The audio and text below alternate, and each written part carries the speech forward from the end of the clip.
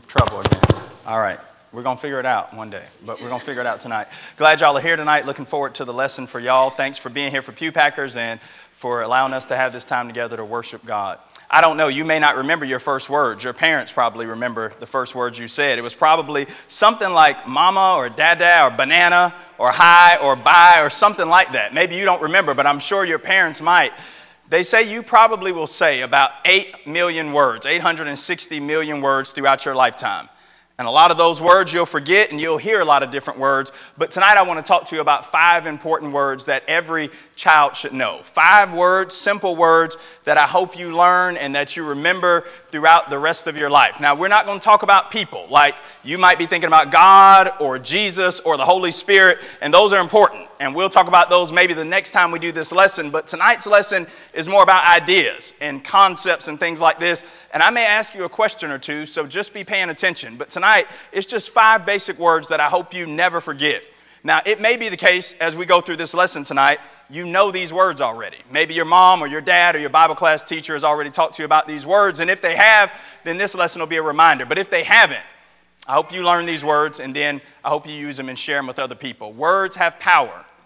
God created the world by speaking words. He said, in the beginning, God said, let there be light, and there was light. And then God spoke, and he spoke the birds and trees and fish and animals, and eventually human beings from the dust of the ground. So your words have power, and these words tonight, if you don't know these words, if you don't learn these words, it could ruin your life. It can make life hard for you. But if you learn these words and take them in and let them become a part of you, it can change your life for all the better. And so let's get started. We don't want to be long tonight, but let's start. Number 1, the word love. You probably don't remember this, but this is probably one of the first words you heard. Before you even could understand words, before you even knew what words were, your parents, grandparents, and family members when you were born probably came into the world. They were telling you how much they loved you and how much they cared about you. But according to the Bible, your history with the word love goes back further than this. In 1 John 4 and verse 8, the Bible says that God is love. But more than that, the Bible says that God loves us before we're ever brought into the world. God knew that you would be here. And he knew that when you came, he was going to be ready to love you. The Bible talks about God's love as being everlasting. It always continues. It doesn't start and stop. It's just the way that God is. God loves. And so one important word that you should never forget that you need to learn early on is this idea of love. Now, sometimes when people talk about love, what they really mean is like. You may say to yourself, well, I've got a favorite pair of shoes or ice cream or a TV show. And you might say about that thing, I really love it. But what you may mean is, I just like it a whole lot. But when the Bible uses the word love and it talks about God being love in 1 John 4 and verse 8 or God so loved the world in John 3:16, it's talking about something different. It means that God has your best interest in heart. God cares so much about you, he'd do anything for you, anything to help you. Sometimes in life, people say they love you, but it's only for a short time. Or they may take it back. Or if you stop doing things for them, they'll stop loving you. But it's not that way with God. Every kid in the world, every child in the world needs to know with God they have a love they can't lose. You don't have to earn this love. It's just like your parents, but it's greater than that. And it's this reality that God, he loves you. Now, maybe you've seen a show like this before where a girl has a flower and she's plucking off the petals. He loves me not, and trying to figure out whether or not the love is real. But the Bible's saying you don't need the flower. If you have God, God loves you, and that's just the way it is. You don't earn it and lose it. God doesn't give it and take it back. It's always going to be that way. Just because you exist, there's some love you can't lose. And that's how it is with God. The first word that every child in the world needs to learn is love. Love is stronger than like. This doesn't mean God likes you a whole lot. It means something better than that. It means God cares about you far more than you can imagine and dream. But there's one more thing about love. In the Bible, it says that God loves us. But that means once you realize this and you get it, you say, okay, God loves me. It means that God wants you to take that love and share it with other people in the world. The way Jesus said it was, by this, everybody will know you're my disciples and my followers, if you have love for each other. And so when you go to school, when you see people out that don't have any friends or anybody that cares about them, they're sitting off by themselves. If we realize how much God loves us, it's our responsibility to go share love with other people. All right, here's the second word, number 2. This word isn't my favorite, but it's a word that you need to learn. It's the word sin. Now, the Bible says children are born innocent, and that's many of you here. You've never been baptized, you don't take the Lord's Supper, and you don't have sin. You're not guilty of violating God's law. But the word sin here, it means To do something God doesn't want you to do, to break God's rules, or God says do something and somebody says, I'm not going to do that. I'm going to do whatever I want. And 1 John 3 and verse 4, John calls that lawlessness. It's breaking the rules. It's doing what you want. And every child in the world needs to learn what sin is. Sin came into the world because the snake lied to Adam and Eve, and they believed him. And they took the fruit when God said you shouldn't do that, and they ate, and it ruined their lives. And the Bible says that every one of us eventually reaches a point when we sin, when we break the rules, and we do things God says we shouldn't do. And when we do those things, we're thankful for what Jesus did for us. Jesus is the only perfect person who ever lived. He's the only one who never broke one of God's rules. Everything God wanted Jesus to do, he did. And the Bible says because Jesus died for our sins, when we sin and when we make mistakes, God doesn't throw us away because we sin. He welcomes us in with Jesus and he says, I'll have you back if you come to me through Jesus Christ. It's important that you learn this word because the world's trying to trick us about this word right now. God says sin is bad. The world says sin's not so bad. I want you to look at the word up there, and I'm going to ask you to do something with me, and I just want you to help me out. On the count of 3, the kids, I want you to spell sin. You ready? 1, 2, 3. Spell sin. F-U-N. Okay, y'all misspelled it. Do it again. Spell sin on the count of 3. 1, 2, 3. F-U-N. You see, you spelled it right. It's S-I-N. But the world will tell you sin is F-U-N. Fun. God's not against you having fun, but God doesn't want you to sin and call it fun. Sometimes the world says, hey, listen, I know your mom and dad grew up teaching you, hey, don't say bad words, but it's not a big deal. Don't worry. Or, hey, I know you shouldn't lie, but this one time, it's not going to be a real big deal. The Bible says every time people sin, it always makes things worse for them. It never makes anything better. It always makes their lives harder and more difficult. And so Jesus doesn't want us to commit sin. Never let anybody tell you that sin's the way to go. It's the way to have the good life. God's saying something else. Before we go to the third word, help me out with this. What is that? Y'all can talk. What is that? Trash. What's in there? That's a garbage can. That's a dumpster. What's in there? How does it smell? You can't smell it through the screen. What do you mean it smells bad? No, you don't have to smell it through the screen. Who in here has ever been in a dumpster? Show of hands. You've been in dumpsters. It's a rough life. Anyway, you probably haven't spent much time in dumpsters. And you can't smell this picture on the screen, but listen, you're right, it smells bad. Somebody says, how do you know it smells bad? It's trash. That's just what trash does. You don't have to experience sin to know it's bad. You don't have to, somebody says, well, you should try this. Just like you know that stinks without smelling it, you can know sin's bad without practicing it. Take God's word for it. Just trust what God says. God says this isn't good for you. Don't do it. Everybody in the world needs to learn what the word sin is all about. And the sooner you learn that, the better. We're going to make mistakes. We're not perfect. But we should try to stay as far away from sin as we can.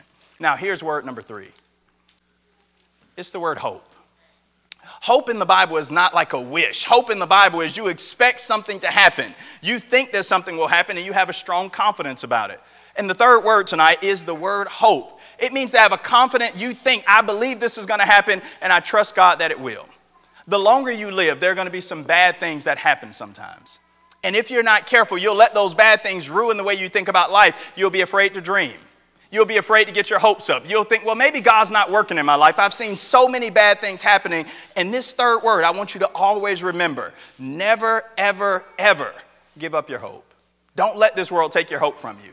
Keep looking up. Keep expecting good things to happen because they will and they can. The Bible says so much about hope. It says we're saved by hope. It says we have the hope of eternal life. It says hope is like an anchor. It's like a lock for the soul. It keeps us strong. And don't let anybody take your hope from you.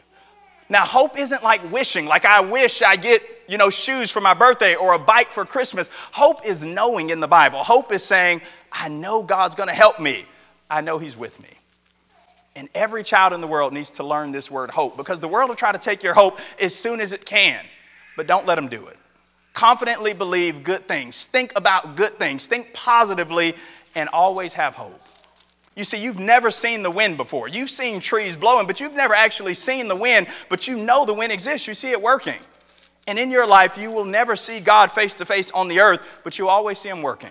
And you can always have hope that he is. Maybe somebody's read you this book. Show of hands, you've seen this book before, The Little Engine That Could. It's about that long train, and you remember, he gets into trouble, and he eventually needs some help. The bigger engines won't help him. But the smaller engine comes along, and he says, I'm going to give it a shot. And throughout the story, what does he keep saying over and over again? I think I can. I think I can. I think I can. He could, and he did. That's right. He thought he could. He had hope. Sometimes you're going to run into stuff with school, and don't ever say, I can't do this. Yes, you can. When you start to live the Christian life, there may be some things that are difficult, and you might just throw up your hand. I'm just the only person. I can't do this. Yes, you can. You'll try new things, and other people around you will say, you know what? You should just quit. It's too hard. Quitting is easier, but hope is always better. Rejoice in hope. Don't give up. Don't quit. If you think you can, then you can. All right, here's the fourth one. It's the word faith. Faith is an important word that you've got to remember. Faith means to trust or to believe. And the Bible is filled with stories about people that had faith and that trusted in God. Think about David and Goliath in 1 Samuel 17. David's there before the giant, and he believes that he can defeat the giant because he has trust in God. One day Paul was on a ship, and it was a terrible storm, and Paul stood up and he said, I believe, God, that I'm going to get through this safely just like God told me. The Israelites walked around Jericho for 7 days, and they believed that when God told them, the walls would fall, and they did. Throughout your life, make sure that you keep your faith. Without faith, you can't please God. You've got to trust God and believe God. The most important thing about faith that every child needs to remember is that faith in Jesus Christ is a must for everybody. Faith in Jesus means you believe what the Bible says about Jesus and that Jesus did the things that the Bible says that he did. That Jesus died, that he was buried, and that he rose again on the third day. If you're going to please God, you've got to have faith. You've got to trust God and believe God and then say, whatever God tells me to do, I'm going to do. You know, when you read throughout the Bible, Jesus always was happy with people that had faith. And he would point it out. He'd say, look at her faith. Look at how courageous she is. Look at how much he believes. What if Jesus is looking down from heaven at you right now? Wouldn't it be great? Don't you want to make God happy? Shake your head. Don't you want to make God happy? What if God says about her, oh, just look at how much Kara believes. Just look at how much Corbin trusts. And look at how much they have hope. And they do what I say. Faith is how you make God happy. No matter what it is, whether it's a game or a competition in a classroom, everybody in the world wants to win. The Bible says if you want to win at life, you've got to have faith. Faith is the victory that overcomes the world. How do you become a winner? Make sure that you have faith. All right, one more word tonight. This is the last one. Number 5. I cheated. This is 2 words, but it's still sort of one. It's the word thank you. Now, your parents are probably already teaching you this. When somebody gives you something, you say what? Thank you. And if you want something from somebody, you should say what first? Please. So please and thank you. You're probably already learning this, but this is different. It's not just about saying thank you to people. It's learning how to say thank you to God for everything that he's given. You can live your whole life always wanting more. Mommy, when am I getting this? When are we doing this? Hey, I got this, but now I want this. If you don't learn thank you, you'll never be happy. You'll always be sad. You'll always be miserable. But if you learn how to say thank you right now and mean it, nothing in the world can take your joy. If you learn how to be thankful for what God's already given you, God's got great things in store for you. But if you can't be thankful for what you do have, God doesn't have enough blessings to change your mind. And so the Bible says, practice the habit of always saying thank you. Ephesians 5 and verse 20, the Bible says, giving thanks always to God for all things through Jesus Christ. What do you have to be thankful for? Just think about it. What do you have that you can say thank you to God about? Think about your family. Think about your church family. Think about your house and where you live and all the toys, all the blessings that you have. Don't take those things for granted. Practice saying thank you to God because he makes everything possible, but also to people. When people give you something, get out of the habit. Don't just snatch it out of their hand and just run your way. Stop, look people in the eye, and let them know, I really appreciate it. Thank you. You didn't have to do this for me, but I'm thankful. It'll make them happy, but it'll honor God because he's the one that teaches us how to be grateful and how to ultimately say thank you to him. 5 words every child should know. Don't forget these words. What are the words? Love, sin, faith, hope, and thank you.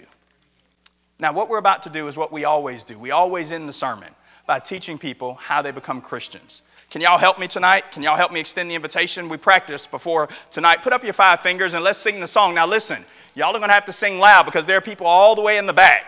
And maybe somebody here tonight is not a Christian. And let's talk to them about how we do this. You ready? Let's sing it. Hear, believe, repent, confess, be baptized in the water. Rise up again to follow Christ and live like you ought to. I think we can do a little bit better. A little bit better. Let's do it one more time. You ready? Hear, believe, repent, confess, be baptized in the water. Rise up again to follow Christ and live like you ought to. Great. I hope you never forget these 5 words, because these 5 words and all of the words that the Bible contains are the way that God talks to us so that we can have the rich and great lives that he wants us to have. Maybe tonight somebody has sinned and they realize that they need to turn from it. They have hope that God will forgive them in their faith in Jesus Christ. And the Bible says if you do that, you turn from sin and do what we just sung about. Plunged into the waters of baptism, you can rise again and live like you ought to and live the rest of your life saying thank you to God. If this is your invitation, if you need to respond tonight, if we can help you, come now as together we stand and as we sing.